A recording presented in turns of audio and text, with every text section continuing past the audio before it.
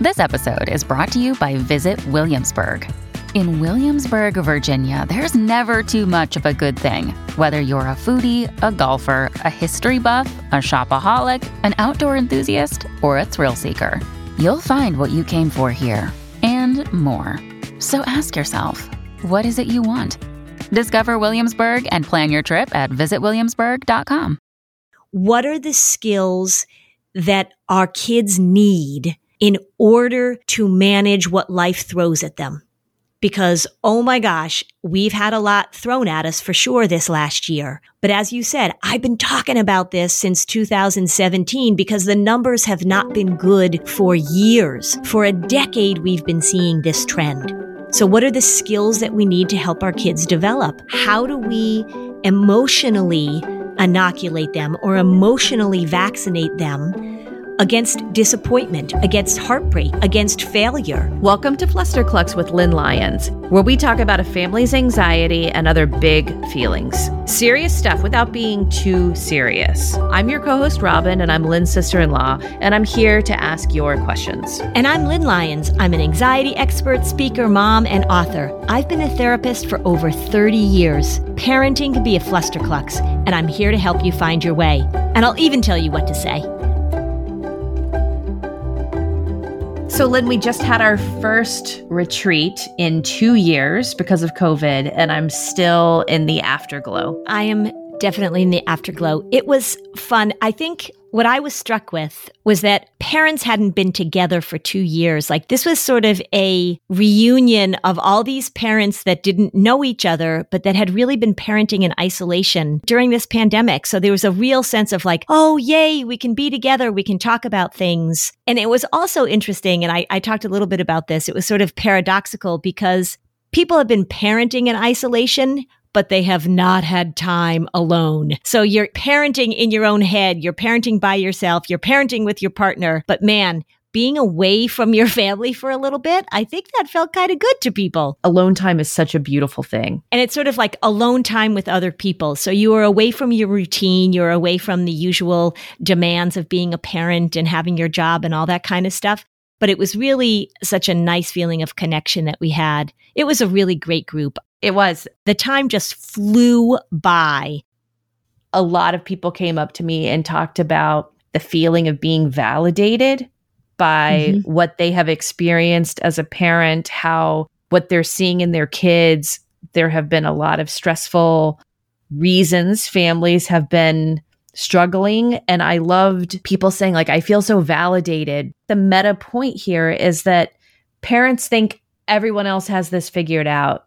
And they're the ones who are struggling. And it's so great when you look around a room. Yeah, it's sort of like sitting around with a group of people and somebody is telling their story and everybody else is nodding. Or at some point, like everybody's eyes were tearing up because they could so relate to what this person was struggling and with and what they were sharing. It's interesting because I've been writing, and this morning I've been writing for this next book I'm working on about inner isolation. And one of the things that comes up in the research and one of the things that I'm really trying to convey and capture is this notion that what happens when you rely on your own perceptions of yourself and your own perceptions of your parenting, your own perceptions of your connection, and you do that without checking in with other people, and how really, really spiraling that can be. So this was kind of the opposite of that. Like what you're describing is the opposite of being locked into your own views and perceptions and instead sharing them and getting validation. Yeah, I think it was great. So I know a lot of people would love to come to a retreat, and the Canyon Ranch retreat is definitely, it's this very luxurious spa destination. So it's not for everyone. But I did want to mention that Lynn and I have been working on what we're going to do in 2022 and how we can create a retreat that more people can attend. So I will be sharing details about this soon. But I will give you a save the date because the weekend of April 9th, we are going to be doing a retreat specifically for parents and teens to come to together. And if the teens want to stay home, that's fine too. But if the teens are coming along, we wanted it to be something very specific to what teens are going through. And Lynn, what age do you think is appropriate to attend? To attend, I would say anywhere from 13 to 19. So this will be in New England, and we'll be doing this at a resort, but it won't be required that you stay at the resort. You can stay at Robin's house. Robin has said that you can stay with her. Waffles for everybody. You can't stay with me, but you can stay with Robin. Anyway, so we're doing our best to figure out a really great program for families that as many people can attend. The reason we're doing this format and the reason we're doing it where we're doing it is because this is the request that we're getting. So we know that there's a demand for it. We're also going to, I'm not going to say that much yet about it, but we have an incredible retreat planned in the fall for families where childcare will be included for the parents who want to attend and their children are 4 and up, because that's the other feedback that we've gotten is that parents say, I don't really have the childcare set up for me to come alone. I would need to come with my kids. We have been listening to feedback. And then I want to share that the survey of everyone who attended this retreat said they want to do this again. So we will be doing an adult only retreat at a wellness destination. So I don't know when that date is. That might be 2023. Robin's going to be the childcare provider. So for the New England retreat, you can stay at her house. And for the other retreat, she's just going to be providing all the childcare. Yeah. So it's very cost effective, I have found. Right. And my children will be valet parking. Yes. Yeah, that's right. Lynn, what I thought we should do, especially sort of coming off from the high of the retreat, is I want to talk about prevention again. Mm-hmm. And that is the prevention of anxiety disorders in families. And one of the things that we used to say all the time is that whether you have an anxiety issue or you want to prevent an anxiety issue in your family, this is why the show is really relevant for every family. Mm-hmm. There's no one who is excluded from this. Everybody is at risk. There's no one who's free of the potential for having anxiety, and it's pal depression. You know, we know the connection between anxiety and depression. And so it really is about learning these skills. And in talking about prevention, I've sort of been saying this when I'm sort of back on the road. I'm back in airplanes and I'm back traveling. And I've been saying that it's kind of a relief, not kind of a relief. It's really a relief for me to be able to talk about prevention again in such a direct way. Because during the height of COVID, I really couldn't talk that much about the prevention of anxiety because the house was on fire. And so I think it's really important for us to recognize this is about developing skills. This is about recognizing how this thing operates so then we can stay ahead of it, rather than talking exclusively or only about what do you do if your kid is anxious, which is a great thing to talk about, but being able to say there are paths, there are patterns, there are things that we know from the research and things I know from 30 years of doing this that absolutely predict, right? I can see the storm clouds are rolling in. And this is what we want to focus on.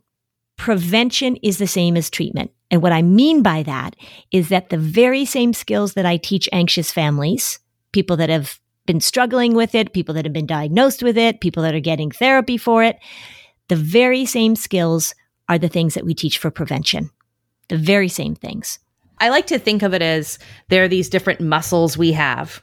Mm-hmm. Like the muscle that tolerates uncertainty, the muscle that's flexible, the muscle that is this or that.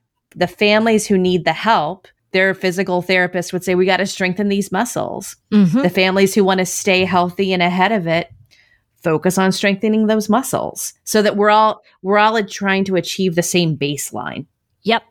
Yeah. And having just gone through physical therapy myself because I hurt my back again, that's what the therapist said to me. I just got released from physical therapy, everybody. What she said was, I taught you all these exercises. We identified some weaknesses, and now you don't stop doing them.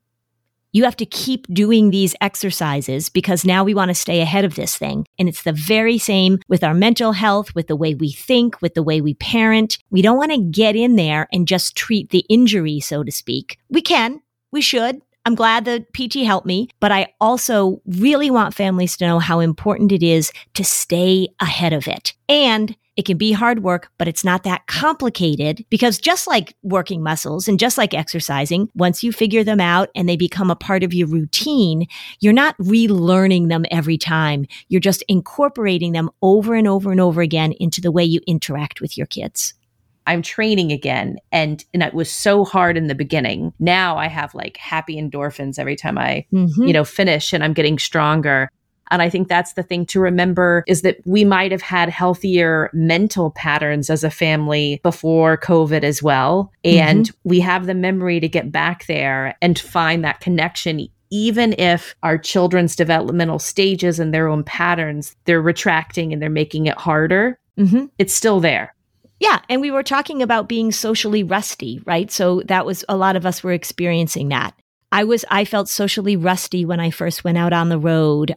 All the things that I do when I'm on the road, they were a little rusty, and I screwed up a few things. I felt myself bumbling along in a way that wasn't really familiar to me. But you know what? After a few gigs, they're back. Yeah, that's really important to remember too. It's sort of this combination of muscle memory and also just remembering that the brain is incredibly malleable. It's incredibly plastic. And that the more we work a pathway, the more that pathway becomes automatic. So it's like tying your shoes or driving a car. My goal with families, and I think the goal of this podcast, is to help parents really think about what are the pathways that they want to continue to build and then continue to use. We build the pathway, we create the pathway, and then we keep it open, we keep it flowing, we keep it smooth by ongoing use. And that's all prevention. Sometimes people wait until something bad happens to talk to a therapist, but why wait? Therapy can help you shift your perspective, find tools to cope in difficult times, and feel grounded in your personal relationships. So getting started is the important part. Talkspace makes it easy and affordable. With Talkspace, you can sign up online and get a personalized match with a provider that's right for you, typically within 48 hours. It's incredibly convenient to have virtual sessions with your licensed therapist from the comfort of your home, your car, your office. There's no need to commute to appointments and miss time at work or line up childcare in order to attend sessions. It's mental health care made easy. That's right. And it's secure and private. They use the latest end-to-end bank-grade encryption technology to store client information, complying with the latest HIPAA regulations. Remember, Talkspace is affordable and it's in-network with most major insurers. As a listener of this podcast, you'll get $80 off your first month with Talkspace when you go to Talkspace.com/fluster. To match with your licensed therapist today, go to Talkspace.com/fluster to get $80 off your first month. That's Talkspace.com/fluster. I really have to pay attention to hydrating properly. I work out a lot. I talk all the time, as you know. I am pretty active and I don't drink enough water. So I'm constantly thinking about how it is that I am going to hydrate in the best way possible. And I'll tell you, if my water has a little bit of flavor, it's so much easier for me.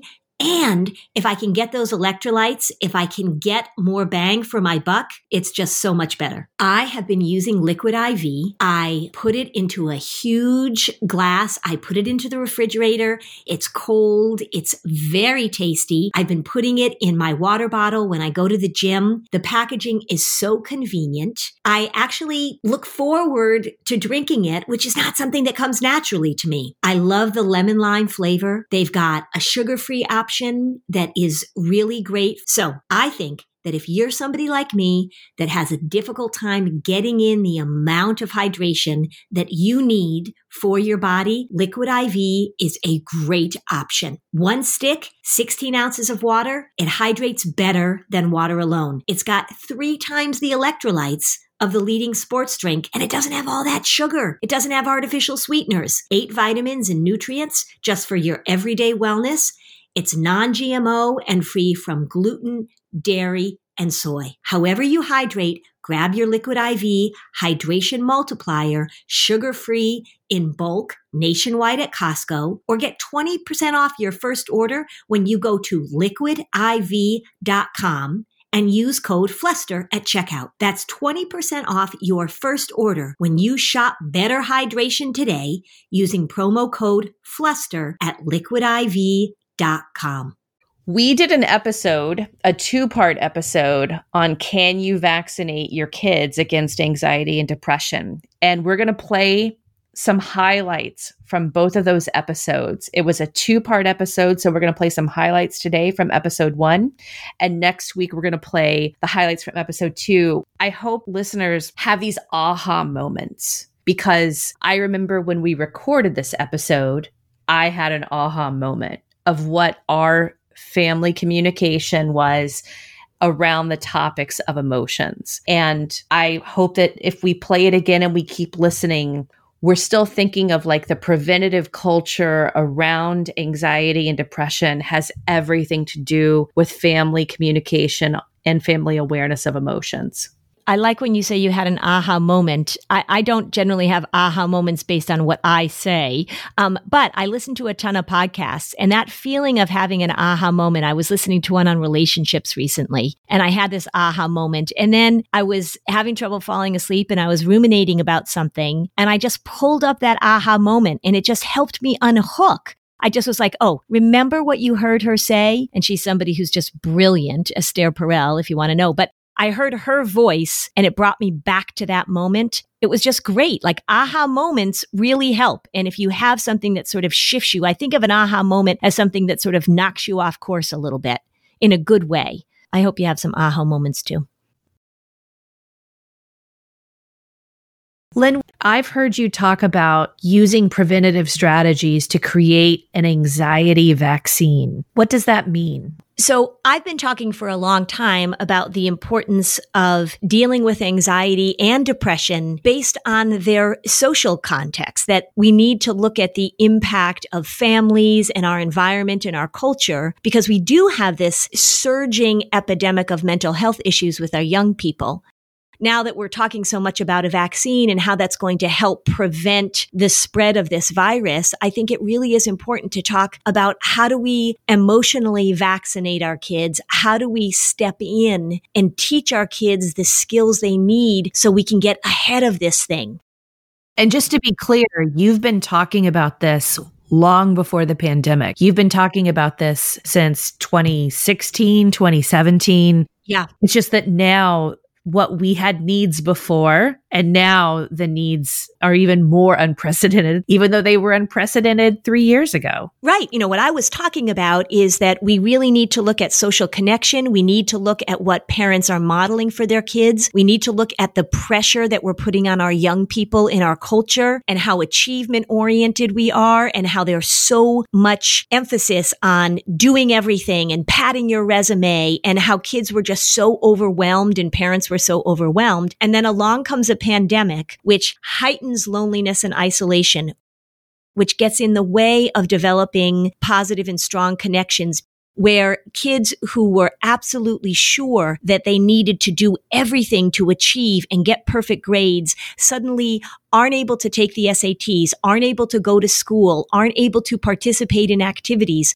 So all of the things that families thought were so important, but I have been saying for a long time, these things are actually contributing to the mental health issues of our kids. All of those things during the pandemic suddenly became catastrophic, suddenly became in the forefront. There's a part of me, as I've been doing all these talks about managing during a pandemic and the anxiety during the pandemic, I start every single one of them by saying this was a problem long before 2020. And we need to start thinking about the causal factors, and we need to think preventatively instead of just talking about how to fix the problem once it shows up. And that's exactly what we learned with COVID. You can't fix it once it shows up. We've got to get ahead of it. So when you have been talking for a while about how you can vaccinate your children against anxiety, it's an allegory for what is a preventative approach to supporting your children. So what does that look like?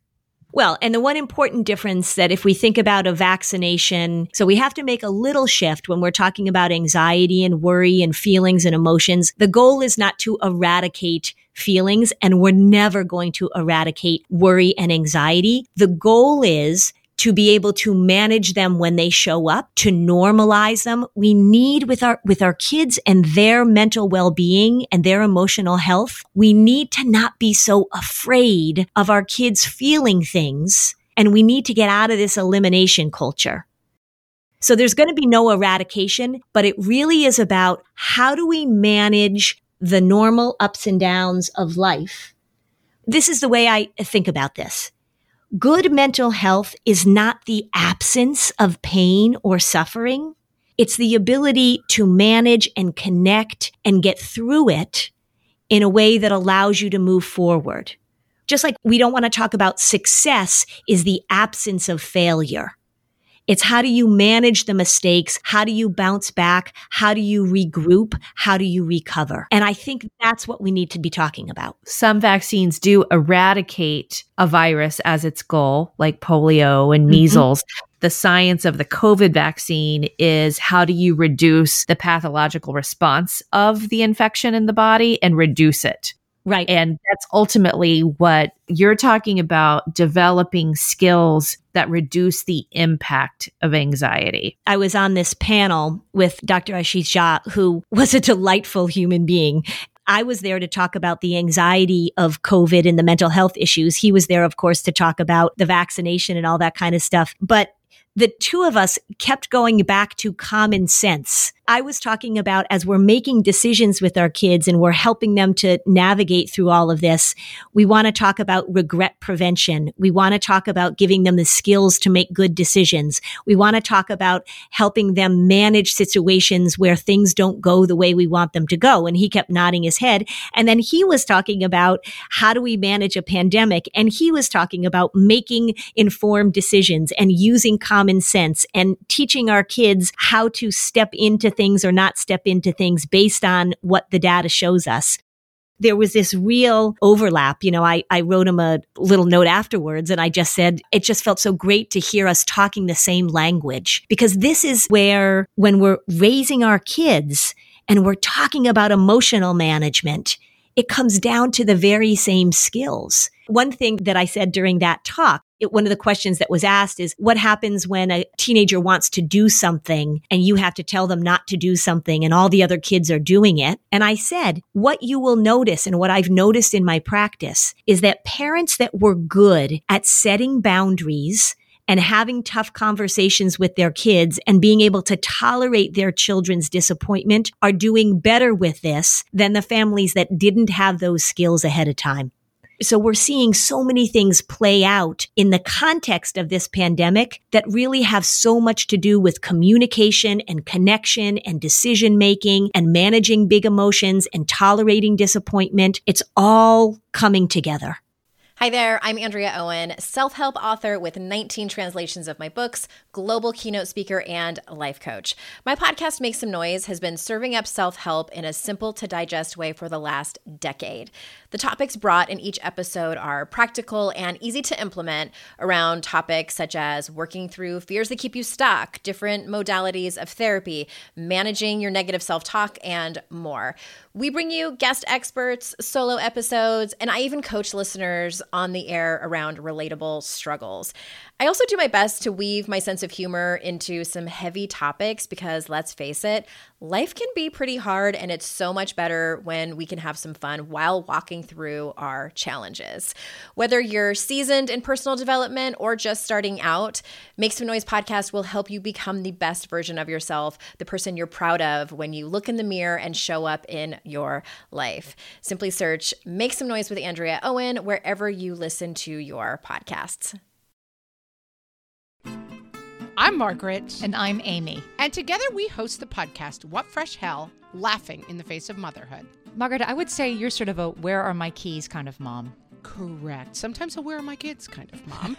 Well, you're, Amy, more of a we were supposed to leave 35 seconds ago, mom. I mean, touche. In each episode of What Fresh Hell, we come at a topic from our usually completely opposite perspectives. I bring the research. And I bring kind of the gimlet eye. Like, is that research really going to work, people? And almost 10 million downloads later, we're still laughing. We also talk to experts in the parenting field, plus parents with stories we can all learn from. We make each other laugh, we challenge each other's assumptions, and we have what we think is the best parenting community on the internet. Check out What Fresh Hell, Laughing in the Face of Motherhood, wherever you listen to podcasts. You use the phrase a lot. It's about skill building. You know, one of the things I've been hearing so much during the past few weeks and months really is kids saying, I don't feel motivated to do my work. Okay, I totally get it. So here's the skill that I've been talking to every day, I would say, with high school kids and with college kids. How do you get yourself to do something when you don't feel like it? Because you have a bigger goal. How do you take the uncomfortable steps along the way in order to achieve or to reach something that's so important to you? And we could talk about it in terms of academics, but just how about in terms of relationship? How about in terms of repairing a friendship that went sour? How about being able to step in and advocate for yourself when it doesn't feel comfortable? These are the things that we need to be talking about with our kids. You talk about the elimination culture, and it's being really aware of what are we avoiding emotionally? Yep. How do we step into those emotions that are uncomfortable? How do we practice those emotions that are uncomfortable and not try to avoid them? Because that's a lesson for both kids and adults. Yeah. You know, as adults are going through this, how do we allow kids to experience these tough emotions, experience the pain that comes with being a human being, and know that they can get through it? And I think when we as parents panic that our children are feeling uncomfortable, or our children are heartbroken, or our children are feeling distress, I think we have to have ways to hold them and support them and teach them that there's another side to it. I talk a lot about people being anxious about being anxious, and people being worried that they're going to feel worried. One of the things I'm hearing more and more is parents being really afraid. They're saying to me, I'm afraid my child is going to get depressed. And they say that in a way that is very passive to me, like it's going to happen. Like I'm afraid that they're going to contract this disease. We need to change the paradigm about that.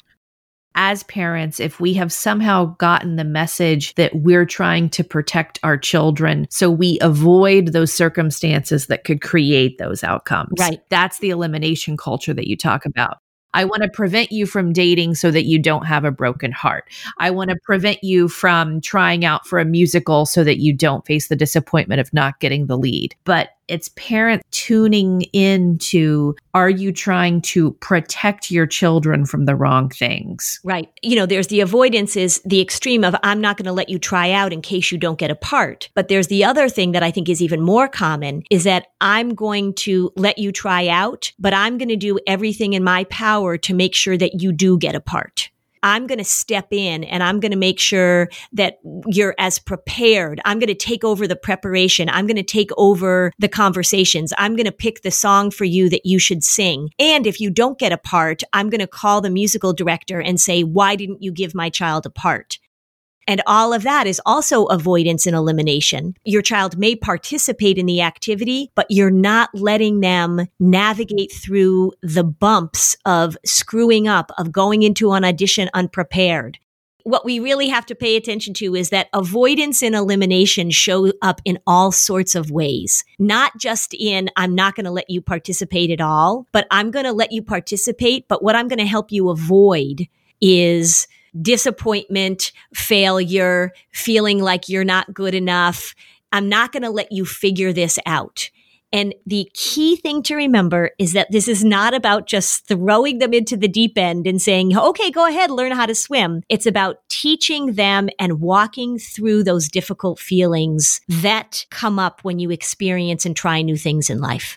And how do we normalize that rather than pathologize it? In COVID, it is about elimination. Mm-hmm. It is about avoidance. Mm-hmm. But the opposite is true from our mental health. We can't avoid. We can't eliminate. We have to dive in and normalize real feelings so that we have experiences how to be resilient and respond as they show up. Right. And that's the paradox of this thing, is that in order to eliminate a virus, we needed to avoid social contact. In order to help inoculate or vaccinate our kids emotionally and mentally, we need to support connection. We need to support exposure. So it's almost the opposite, because I treat obsessive compulsive disorder. I treat anxiety disorders. It's all about exposure therapy. How do we step into these situations? And it's tricky during this time because it's the opposite for a virus. How do we step out of those situations? We certainly don't want to do exposure therapy with COVID.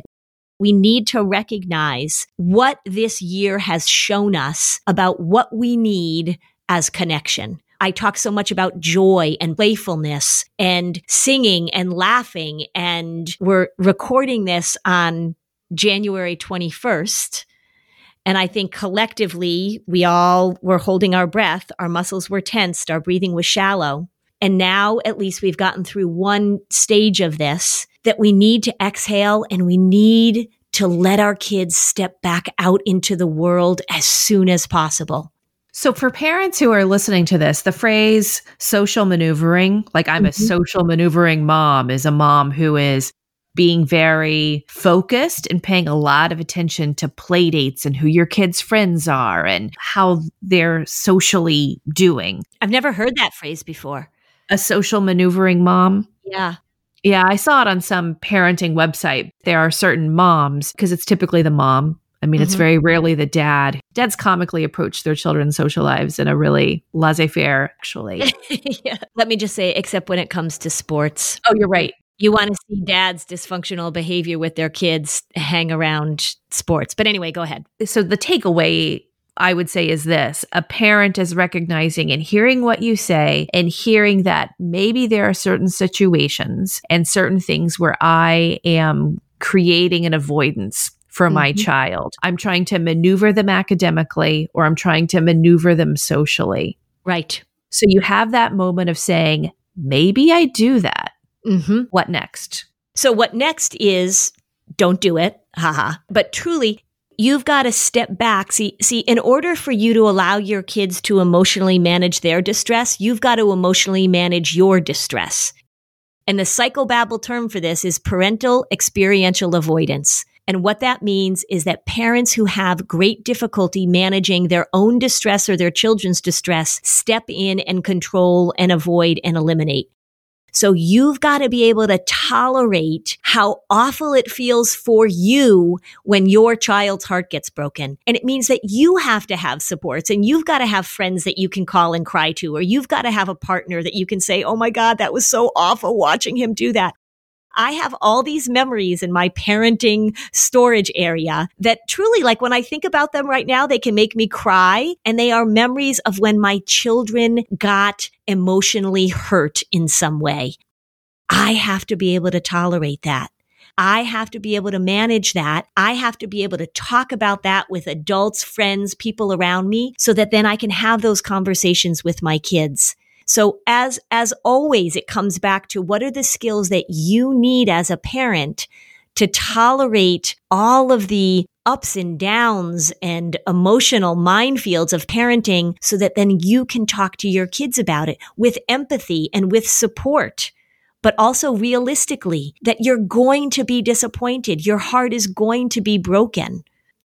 I remember I went on this first date. That's a long, long story. But anyway, I walked in from the first date. It was a first date with a person. I think it was my first date ever. And it was so awkward and it was so uncomfortable. And I walked in the door and shut the door and burst into tears and just started crying.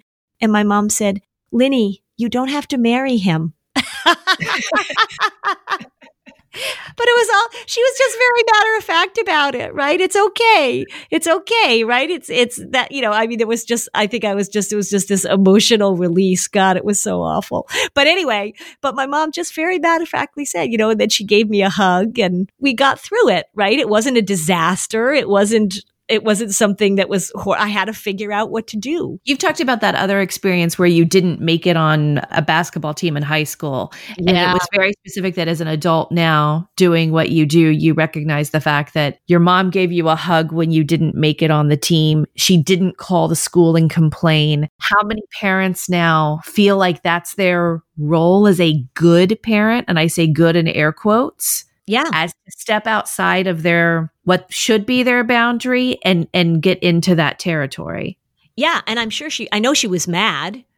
I know she was angry that the coach wasn't going to carry 12 players on the basketball team like she had the year before. The hard fact of it is that there was another point guard that was better than me, and my coach didn't want me on the team. That was the reality of it. And we had to deal with that, right? And my dad said, well, if you play on JV, you're not going to be sitting on the bench the whole time. You're going to be starting. I was like, you know what? That's a very good point. And then, we had ice cream. So being a good parent doesn't mean stepping in and making sure that everything goes smoothly. And I think that's the hard part about being a parent, is how do you allow your kids to find their way? Because this is about developing autonomy. If you don't want to be there for them every step of the way when they're 18 and 28 and 38, if you want them to be able to create their own lives and their own opinions and their own relationships, you've got to teach them how to do it when they're younger, not when they're 18 and 28 and 38. Well, you have been a psychotherapist for families focusing on anxiety for 30 years now. Mm-hmm. And what I always want to get inside your head and figure out is that there are clearly common patterns. There are parents that you never see in your office. Right. They just wouldn't need you. Right. And then there are commonalities of all the parents that need you. You think about these preventative strategies and skills that you want your kids to build. What are those skills that the kids build, and therefore they usually don't end up in your office seeking help for anxiety? One of the big skills is, and I've talked about this before, emotional literacy. The ability to put words to your feelings, the ability to be able to identify and express what's going on inside of you. So little kids that are able to do that do better as they move forward. So that means parents have to be able to talk and put words and verbalize what's going on with them and help their kids do that as well. Certainly for parents, one of the big ones is the catastrophic language, which I talk about all the time. Is that if you are a parent that perceives the world as a more dangerous place, then your children are going to see that as well. And that means that they're going to develop a very cautious and avoidant way of moving through the world, for sure. We certainly want kids to develop flexibility rather than rigidity. And anxiety is all about rigidity. It wants things to go a certain way. How do you manage when things don't go the way that you've expected? How do you make connections with people? So teaching kids social skills, which is something that really came to the fore when the great work with kids that were on the spectrum, when we started looking at that as the need to develop social skills, but that's bled out into all children need help with social skills. So those are the kinds of things that I really focus on. But I would say probably the biggest one is letting parents be okay with their children not being okay and knowing how to support them through it rather than trying to take it away. It's interesting to hear this whole conversation about preventative mental health. Is there's the role that the parent has to take responsibility for their own patterns of what they model and what they feel. Mm-hmm. There is the step of then parents having to take ownership of how they parent. Yep. And what they're allowing their children to do from an early age that continues to build as they get older. Yep, absolutely. And the important part of parents having the supports that they need as adults to be able to manage all of the powerful emotions that come with parenting. That's a key part of it. Being able to get support as an adult, as a parent, so that you can take on this huge, wonderful, but incredibly emotional task of raising children. It's not easy. Why is it that parenting just gets us right in the most vulnerable place possible? Because it's the most important, I guess if we look at it evolutionarily, the thing that we want to pay the most attention to is making sure that our kids are okay, right? It's a very basic desire, a basic need. But then as we get more sophisticated, and as many people have pointed out, our primitive amygdala has not caught up with our very sophisticated prefrontal cortex. There's a bit of a misbalance there. The world has moved faster than our primitive instincts. And so it's daunting for sure. So as we talk about preventative support for our children, in terms of protecting them from anxiety becoming a generalized disorder in them. It's one thing if parents hear this and say, oh, well, we don't really have any anxiety issues. But a lot of parents are going to be listening to this and saying, we already do have some anxiety issues. So how does the preventative strategy work when anxiety has very much already shown up? Prevention and treatment, when it comes to anxiety and depression, prevention and treatment are like the Olsen twins of mental health, that you think that the Olsen twins are identical twins, Mary Kate and Ashley. I'm dating myself now, but you guys, you know who I'm talking about. Elizabeth Olsen's big sisters. Mary Kate and Ashley Olsen look like identical twins. They're actually fraternal twins. It's just that you don't know that until you get close up and until they got much older. Prevention and treatment are the Olsen twins of mental health. They are so similar. So everything that I talk about for treatment applies to prevention, and everything that I talk about for prevention applies to treatment. If you're a parent and you're thinking, okay, so anxiety has already grabbed hold, now what do I do? You still focus on teaching the very same skills. You still focus on what you're modeling and how you can begin to talk to your child about this pattern of avoidance and how we're gonna make some changes. And I'm a huge, huge fan of just talking so directly to your kids about how as a family you're going to interrupt these patterns. So prevention, if we can get ahead of it, great. But if it's already there, same skills apply. That's why we actually say in the show, this is for families who already are dealing with anxiety issues or who want to prevent them. That's right. I really like that. I love the fact that I'm teaching things that are preventative and based in treatment, that I really don't have to come up with a whole different plan, that I can take all the things that I know from treating anxious families and we can use them to get ahead of this thing. Yeah. Another thing is, if you're a parent who's working on the prevention side and not on the treatment side of strategies, it's so worth it, because what you're doing is you're basically teaching your children really important, necessary skills for them to emotionally thrive in their lives, problem solving and skill building and flexibility and a sense of self that's healthy boundaries, talking about feelings. Like it's all the stuff we're all working on all the time. All the time. And we're all works in progress. And so if you're an adult listening to this and thinking like, oh my God, I've been doing this for all these years, I'm never going to change. Not true, not true, not true. We're always working on ourselves. We all have the patterns that we fall into. We all have the habits that can sort of get us stuck. It's okay. You're just constantly doing a little reset. So everybody join the Facebook group so that you can ask Lynn an upcoming question on an episode, and that you'll get all the information about our 2022 events first. Thanks for joining us for another episode of Flusterclux. Bye, Robin. Bye, Lynn.